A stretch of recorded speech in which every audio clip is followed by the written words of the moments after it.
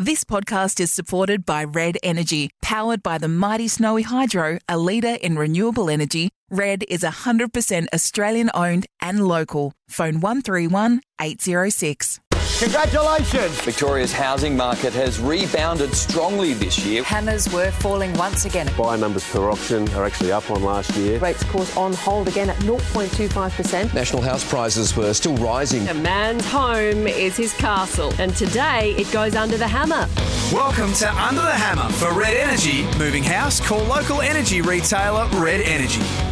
Yes, welcome to Under the Hammer. I'm Jane Neild and I am with Ben Reid and also Claire Parks from Ian Reid Buyer and Vendor Advocates. It's fantastic to have you with us on the show today. Of course, each week we catch up and talk all things real estate. And of course, Claire and Ben are more working in the Melbourne market. While we do take a national approach, it's great to see what is happening on the local level. How are you, Ben? I'm pretty good. How are you, Claire? Really well, thanks, Jane. So across the weekend, and we are now talking on the 29th of June, we saw chilly but beautiful weather conditions for Melbourne and most of the surrounding regional areas. Sunshine in the middle of winter, surely that puts a spring in the step of everyone out there looking or selling. How was the weekend, Ben? Yeah, it was pretty good. It was sunny, but it was very chilly. Open for inspection numbers right across the board were pretty positive. If we look at the auction results from the weekend, there were 415 auctions that were reported on at a clearance rate of 65%. So we're actually at a very similar volume level compared to the same time last year, which is a key milestone that we're now sort of getting back up to those types of levels. Last year, there were 463 auctions at a slightly higher clearance rate of 74%. So we have been watching this sort of post-COVID period very closely, but you seem sort of fairly hopeful that things are on the up and up. Well, hopefully we don't regress back into lockdowns because another 79 cases in Victoria last week. So wash your hands, keep your distance, and hopefully we can all enjoy a little bit more normality and not go backwards. Well, but it does seem, though, that there is a little bit of a boost in the market now, because we could have easily seen these figures go backwards from when we started this show 6 or so weeks ago. Yeah, I think as we've been expecting, auction numbers and private sale numbers will continue to pick up. At this time of year, we've got to remember we're in the middle of winter, so ordinarily we would be right at the bottom end of the market in terms of volume. But I expect that as we're getting through winter and towards springtime, that we're going to progressively start to pick up so long as these types of conditions are sustained. Now, Claire, you've been out and about on the hunt for people that you are helping to buy a house. Have you noticed that the type of stock has kind of changed? Has it improved, or are you seeing lesser quality homes hit the market? We've noticed most recently over the past couple of weeks that the quality of stock has actually really improved. So if we were to take that as a sign, it would be a good one. So we were able to pinpoint some homes that were far superior to some of the things that we were experiencing a few weeks ago. So that's really good news. So why would that suddenly start to change, Ben? I find that fascinating that, you're desperate to find a home. You've been searching, and then suddenly things start to look up because better quality homes are being listed. Why? I think confidence levels are the main thing here. And through the COVID-19 period, if there wasn't a huge amount of urgency in your sale, personally or financially, then most sellers chose not to sell during that time. So if you're thinking about it, you maybe have done some painting, a few renovations, we could move suburb, but that clamped down people's potential dreams. Yeah, so as a result of that, there was some rental properties, there were some houses that really weren't presented as well as they could, or in some B and C class areas, whereas now we're starting to see vendors that are taking the opportunity that wanted to sell during the autumn months are now biting the bullet and going on, and they're doing all the right things to make sure that they're getting the right result. And when you say quality, do you mean homes that are ready to move in, or is a quality property also something that has potentially huge value for a buyer willing to get in there and do the hard work? Yeah, a bit of both. Okay. So in some of the more desirable inner city locations, stock levels were really light on, whereas they're starting to pick up. Whereas also in some of the outer suburbs, the better properties within those suburbs are now starting to be available for sale as well. Fantastic. Now, spring is around the corner, which I can only imagine is a very, very busy time for you guys. Do we know much about the sentiment we could expect during the springtime this year, or is really everything just completely out the window now that we're dealing with COVID?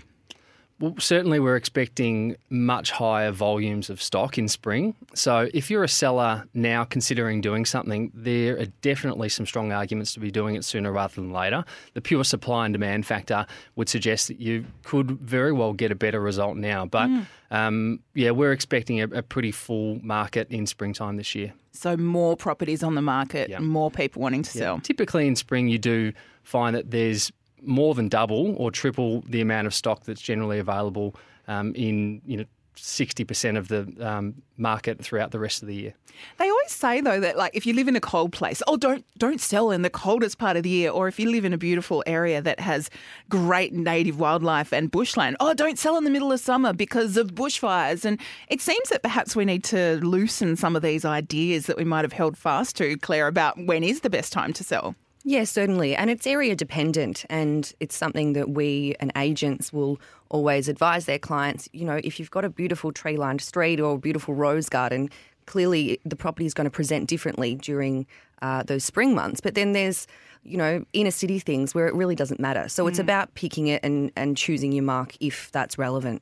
Now, my ears have been pricked up now, all things real estate, and, reading more articles since we've been doing this show. One phrase that always catches my ear, if you hear someone say, we just bought our home, we were so lucky, we got an off-market deal.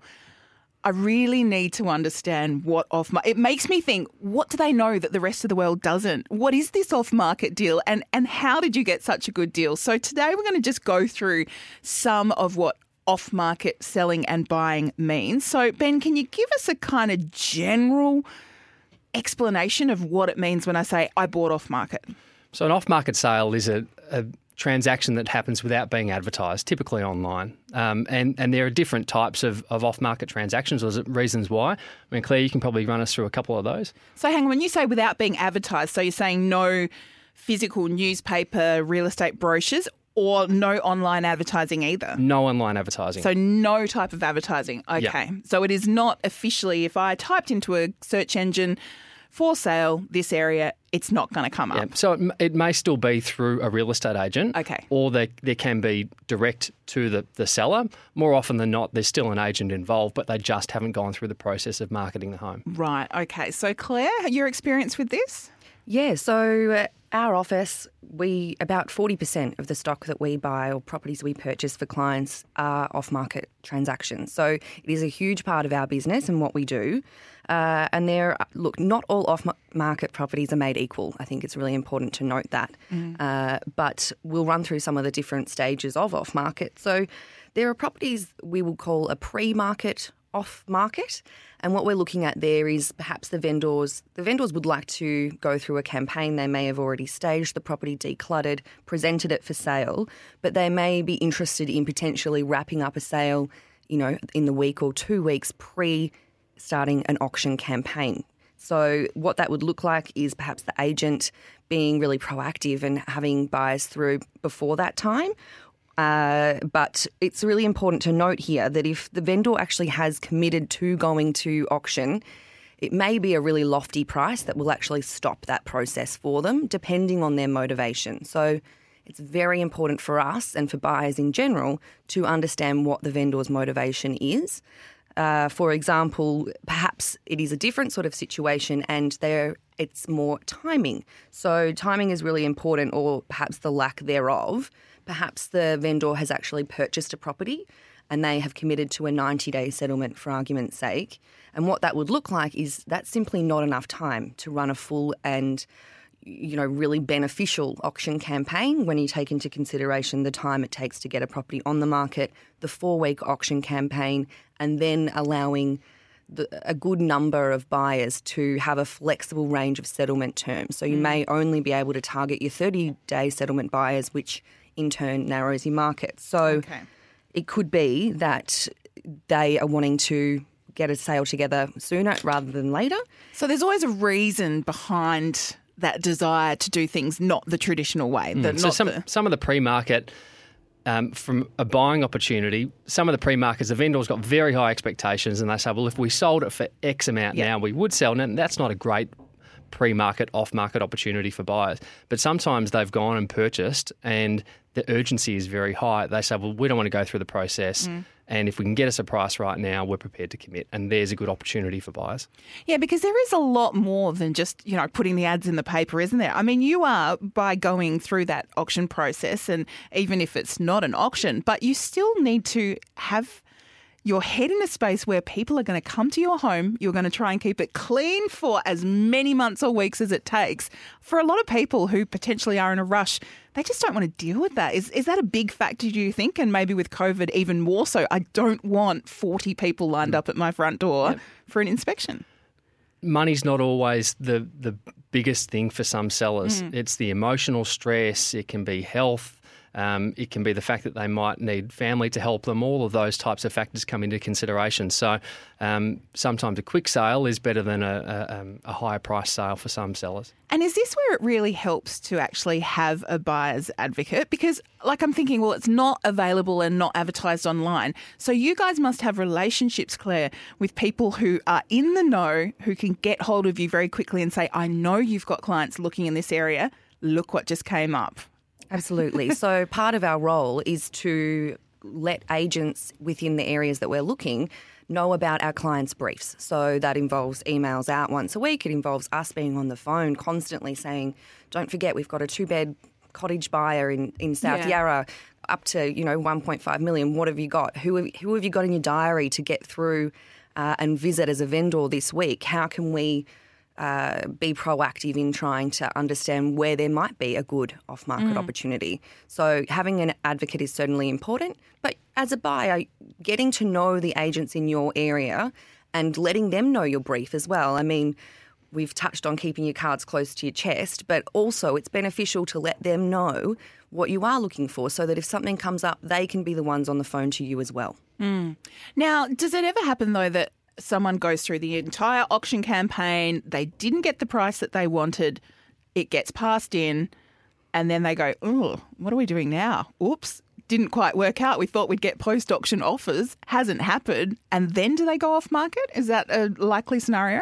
Yeah, it can be. So particularly coming off the back of COVID or, in the midst of that, there were people that perhaps when there was that really uncertain time, perhaps they pulled their property from the market because they were unsure, or they did run an unsuccessful or failed campaign, at which time the agent may have advised, well, let's take it offline, let's rest it, but let's know that it's still available there if the right buyer comes up, and if you can actually play matchmaker with buyers from other properties and things like that. So particularly now more so than ever, there are opportunities like that where the campaign has failed or ceased, and we can then get in off the back of that.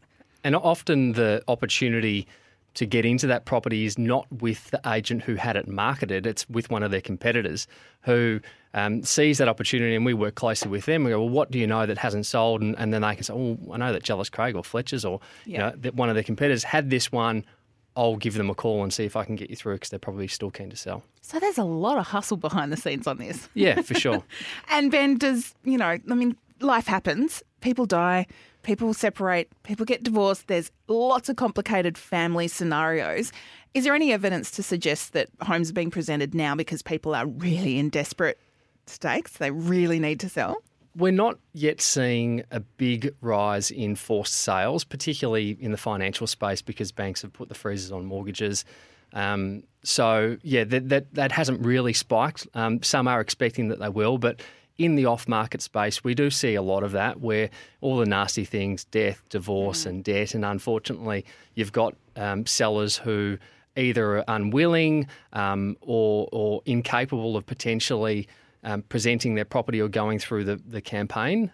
So therefore, there's a good opportunity for buyers and for our buyer advocates to be able to get into these properties and get a greater discount on these purchases than they would anything that's marketed because the urgency is high and the competition is very low. And do people think, if we just go off market and we don't spend money on the campaign, that they're just going to make so much more money because they didn't pour it into advertising? Do you have to sort of manage their expectations about that as well? Like, will I make back more than I would have saved on the advertising, Claire? Yeah, so that can be common misconception is that everything that's off market is better and you can just put it off market because you're not making that commitment. You can just highball a price and cross your fingers. But I mean, as Ben will say, from our vendor advocacy point of view, it generally is actually better to invest that money into marketing and run a proper campaign. So that's sometimes the better way to go as far as getting a result. You got to spend money to make money. Yeah, you do. I mean, for every dollar you put into advertising, you would have to find that it would repay itself back more often than not 10 times over. So there are certainly opportunities for sellers if an agent has got a fantastic result down around the corner and they've had 6 or 7 buyers and that property has genuinely sold for much higher than market value. Being able to spin off a couple of those buyers and get them through off-market and getting a deal done on the back of another top result is a good opportunity for a seller. But more often than not, if you're selling without advertising, you're probably going to cost yourself a lot more than the investment of the advertising. And do agents think, oh, I'll go off-market. I won't have to, work as hard and put together a huge campaign, but I'll still make the same money? Why wouldn't they do 10% of the work for 100% of the fee? So often some of these off-market opportunities are driven by the fact that the agent's really pushing going down this path. Okay. Well, you are listening to Under the Hammer with Ben Reid and Claire Parks from Ian Reid Buyer and Vendor Advocates. And it is all thanks to Red Energy. Moving house, call local energy retailer Red Energy on 131 806. Now, you mentioned, Ben, that not advertising can be a bit of a pitfall for people. And I have noticed you have some very handy resources on your website. So some traps. So fatal real estate traps exposed. How can I not click on that and download it? A lot of people must be really keen to get that info. We get anywhere between 50 and 100 requests for the booklet every week. You can download it for free on our website or give us a call and we'll send you a hard copy in the mail. There's 14 traps in there that go through the common mistakes that people make when selling their home and how to avoid them, and then we talk them through the process that we run in order to get them the best result when selling their property. What's trap number 1? If you're a vendor and you're thinking, okay, I'm going to put myself out there, this is what we're going to do, let's make a change in our life. Oh, we don't want to make a mistake. Number 1 trap, what do we do? Number 1, it's one of the most common ones, setting your price too high above the marketplace. And we're all afraid when we're putting our home on the market of underselling. So what do? We put the price a little bit higher than what we would genuinely accept, have a negotiation buffer between that price and what you're willing to accept, and then hope that you can negotiate somewhere in between. But what happens is when a property is overpriced, very few people come and have a look at it, and the buyers that do come and have a look at it soon realise that it's overpriced and they're less engaged, so you get less offers, time in the market gets much longer, and it has the opposite effect of what you want it to achieve. Do you think people get really grumpy when they rock up and it's obvious that the price is way too high if you know comparable, other listings in your area, but it's such a waste of time, isn't it? Like, I think people, obviously, Claire, you help people save time, but this is a massive investment. It's a massive chunk of your time and your energy if you're either buying or selling. To have someone kind of lure you to their place under false pretenses, perhaps, it really would leave a bad taste in your mouth, wouldn't it? It does. I mean, for buyers, when they're going into it, more often than not, they're a little bit annoyed on the other side because the price is too low. But buyers generally will have a price that they will like to pay, and they'll normally exceed it. So overpriced properties, when they go and have a look at it, they're probably looking at or dealing with buyers that are in a slightly higher price bracket that will end up paying more for a property. So it's a completely different, completely wrong property for them and their needs. So not only do you get less people, but you get less people interested. And I'm sure we've mentioned this before, but I love watching certain renovation shows and real estate shows. Selling Houses Australia, one of my favourites. And of course, you can listen to Homestyle with Shayna Blaze, thanks to Red Energy, another one of our Homestyle podcasts. But you often see people saying, but I need 1.2 million. We need. I'm sorry, that's what you need. That's not what I want to pay. So really, that is a very hard mindset to change in a client. Yeah, it's important that you're setting your price expectations based on comparable sales and what's actually happening in the marketplace and what buyers are prepared to pay for properties rather than what you need from the sale, because not often do they match if your price expectations are over the mark. And you see people wasting months and sometimes even years where they go and it's like, well, this property's been listed for 2 years and hasn't moved. And it's like, why didn't you just accept a lower price 2 years ago? Claire, it must be very strange. Well, and it's also, as a buyer advocate, I would see that and think, okay, well, what's wrong with it? You then start to dig a bit deeper, and it overall doesn't set a really good tone to see that property's been around for that long. And probably been through multiple agents in that whole period as well. There's no surer way to waste your time and money than setting a price expectation well above market. So what's the second trap, Ben? Well, the complete opposite, setting your price too low. Now, an advertised property where you go through a campaign and it's an auction campaign and it creates a competition, if the price is too low, generally the competition will push prices up. You'll be like, why have we got 80 people at our inspection? Yeah. Right. So that's not what I'm talking about here. As a private sale or as an off-market sale, if you set your price too low and you sell it to the first person who turns up, chances are you could have got much more. So going through the process, giving yourself some time to go out to market and compare what different buyers think the property's worth, and making sure that you're exposing it to the market and not setting your price too low and just accepting the first offer is a trap if you're doing that. Do you think, though, people are more often likely to make it too high than too low? Surely people err on the high side. Yes, for sure. All right, trap number three. And, of course, this is all available on the Ian Reid website. It's a download called Fatal Real Estate Traps Exposed. You'll find the link in the show notes. So grab it if you would like some of these tips explained. So number 3. Property sits on the market for too long, right? Some vendors say to us, we don't mind how long it takes us. Our urgency is not high. So long as we get our price, it can take 60, 90 days, 6 months or longer. We don't care. It's a contradiction in terms, because the longer you're on the market, the less likely you are of getting a really good result. The best result almost always happens within the first 30 days. And in fact, it's the first 2 weeks that are the most important. Whenever you hit the market, you've got a pool of buyers which exists at that point in time. Now, these are the qualified buyers. These are buyers that have been out to the marketplace. They've bid on other properties. They've made offers. They've missed out. They're ready to go. And in an auction campaign or in a private sale campaign, it's normally the buyers within the first 2 weeks that buy it. Even if they buy it on auction after 4 weeks, very rarely do you pick up your successful buyer between week 2 and week 4 of a marketing campaign. So they're usually there right from the get-go because they are ready. Often they're the first buyer to walk through the property, but as we know, you don't want to sell to the first person. You want to create that competition.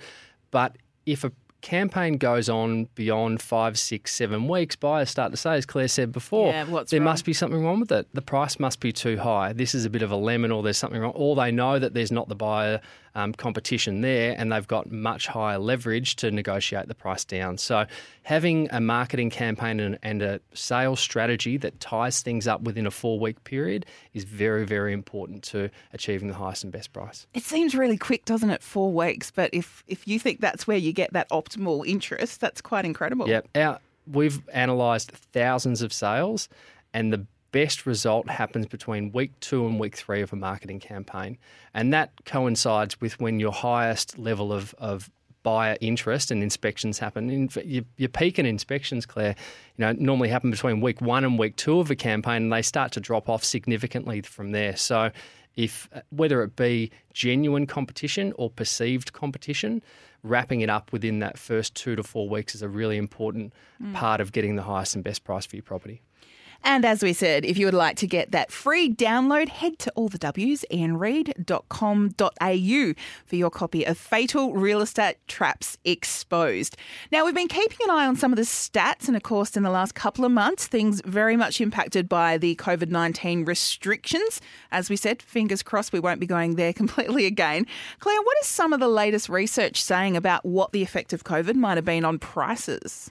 Yeah, so CoreLogic put out an article last week. They chose to outline the drops in the market over three tiers. They've called them the top quartile, middle quartile, and lower quartile, and that's in reference to price. So they've said that the top quartile, which was properties in excess of 959,500 specifically, that market has come off as a whole at 1.3%, where the middle quartile has come off at only 0.6%, and the lower quartile has been the least affected at 0.3%. Okay, so top end of town, slightly harder hit. Lower end of town, not as much. But surprisingly, Ben, I would have thought we'd be seeing like double-digit figures there, that we would have seen drops way bigger than less than 2%. So does that surprise you? Well, it's certainly a big difference from what some in the media have spruiked at the 20 to 30%. Sorry, guilty. Yeah, and I think we will start to see those drops continue over the course of the next quarter. There's that lag time between the transaction and when these stats get recorded, and that is between the sale and the settlement date. So we would expect that these will start to drop off, but they're certainly not going to be anywhere up in excess of 10 to 15% over this time.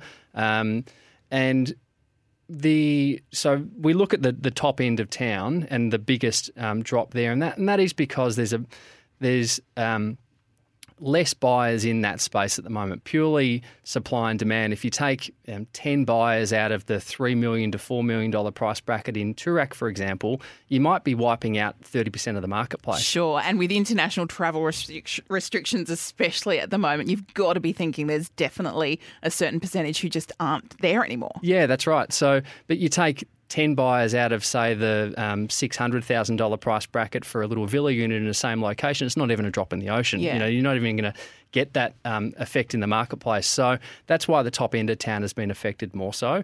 We're also finding that there are less transactions, and in markets where we find that are going down, you'll normally find that the lower end of the market within that area are the ones that are selling. The higher end of the market tend to hold on. So therefore, when they look at the median price, there might be, say, 70% of the market that sells below the median price, but only 30%. So therefore, the median starts to drop. But it's not necessarily a true reflection of what prices have done in that area. Yeah, I think what I've been learning over the last few weeks is that data is one thing, but it's the way you interpret it that gives you a fairer picture. And look, it is all open to analysis, and everyone's got their different opinion on what the stats can kind of translate to in the real sales world, but definitely not what I would have thought might have been some of the figures released last week. Yeah, it's been better than we thought, so that's great. Let's hope that trend continues. Now, Ben, you actually brought the paper in. I haven't seen someone read a physical copy of the paper for such a long time, but you actually mentioned a little article that caught your eye in the Sunday Herald Sun on June 28th.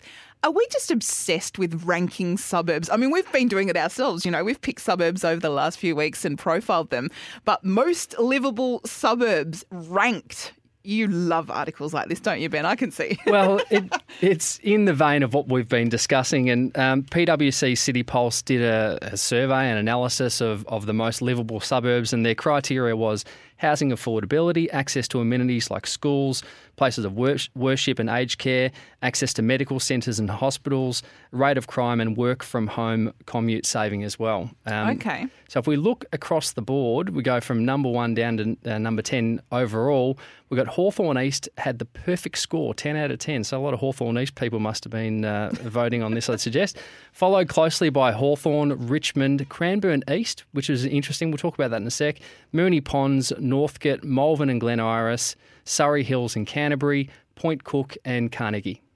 Okay, so if you're living in one of those suburbs, hope you're happy. It sounds like you're enjoying all that suburb has to offer. Yeah, so most of them are the blue chip suburbs, but Sure. the interesting ones are Cranbourne East and Point Cook. Now, I know a little bit of Cranbourne, so I have stepkids that live out in that area. I kind of wouldn't have thought that would be super high on the list because there's a lot of building out that way, but there's also a lot of congestion and development that leads to traffic snarls, that kind of thing. So what could it be about a suburb like Cranbourne East that can see people actually putting it higher up on their ranking? Well, it would rank much higher in terms of affordability than Hawthorn, for example. Sure, yeah. I don't know the average price off the top of my head, but just based on what we would sell, it would sit somewhere around that $550, to $600 potentially at Cranbourne East and Point Cook. But these are examples of newer growth suburbs that have gone through the new phase 10 to 15 years ago, that are now established. They've got some a good range of larger homes, smaller homes. They've got good cafes and parks and restaurants in these areas now. So it's not all new development. These are established newer suburbs. So therefore the livability is much higher than something where it's still paddocks that are being subdivided and and burning hot play equipment because the trees haven't grown to shade yet. And it's got less of the churn and burn of the new stuff coming in and turning over. So these are suburbs that are now setting up communities. And I guess that's what it's all about. I can't judge what for someone else is their sense of community. For me, it might be having friends, family, and, great social opportunities around. For other people, it could just be having a doctor that's close by that you can catch a train to easily without having to get into a car. So it is very subjective, isn't it? Yep. Accessibility is pretty good by train and by car along the freeway up the Monash if you don't get stuck in traffic. Same goes with Point Cook, which is only 20-odd kilometres, 25-odd kilometres out of the CBD, just over the West Gate. But you've got the bay that's right there, you've got parks, and it's really quite close to town if you don't have the traffic. Yeah, I think a lot of people have reassessed how much driving and commuting has changed life. When you take away that commute to the office, it really does open up more opportunities, doesn't it? Yeah, definitely. All right, guys. Well, thank you so much. It's been wonderful to hear about off-market buying and selling. I'll feel a little more in the know next time someone throws that little casual phrase out at us. And in the next week, I hope you guys can get out there and that you'll be able to enjoy what we thought was going to be a very quiet winter, but is shaping up to be not too bad after all. So busy week ahead for you, Ben? Absolutely, always is. How can we get hold of you if we are buying or selling? Head to our website, ianreid.com.au. For buyers, you can send us an email at buyers@ianreid.com.au. If you want to get in touch with me, it's ben@ianreid.com.au. And you'll find all of those details in the show notes, along with a link for that little booklet that we were talking about before, Fatal Real Estate Traps Exposed. You can download that from the Ian Reid website. And you've been listening to Under the Hammer with Ben Reid and Claire Parks from Ian Reid Buyer and Vendor Advocates. I'm Jane Nield. Thanks for being with us for Red Energy. If you're moving house, call local energy retailer Red Energy. Make the switch. It is hard moving house, but switching your electricity and gas is easy. Give them a buzz on 131 806. Thanks for listening to Under the Hammer for Red Energy. Moving house, call local energy retailer Red Energy.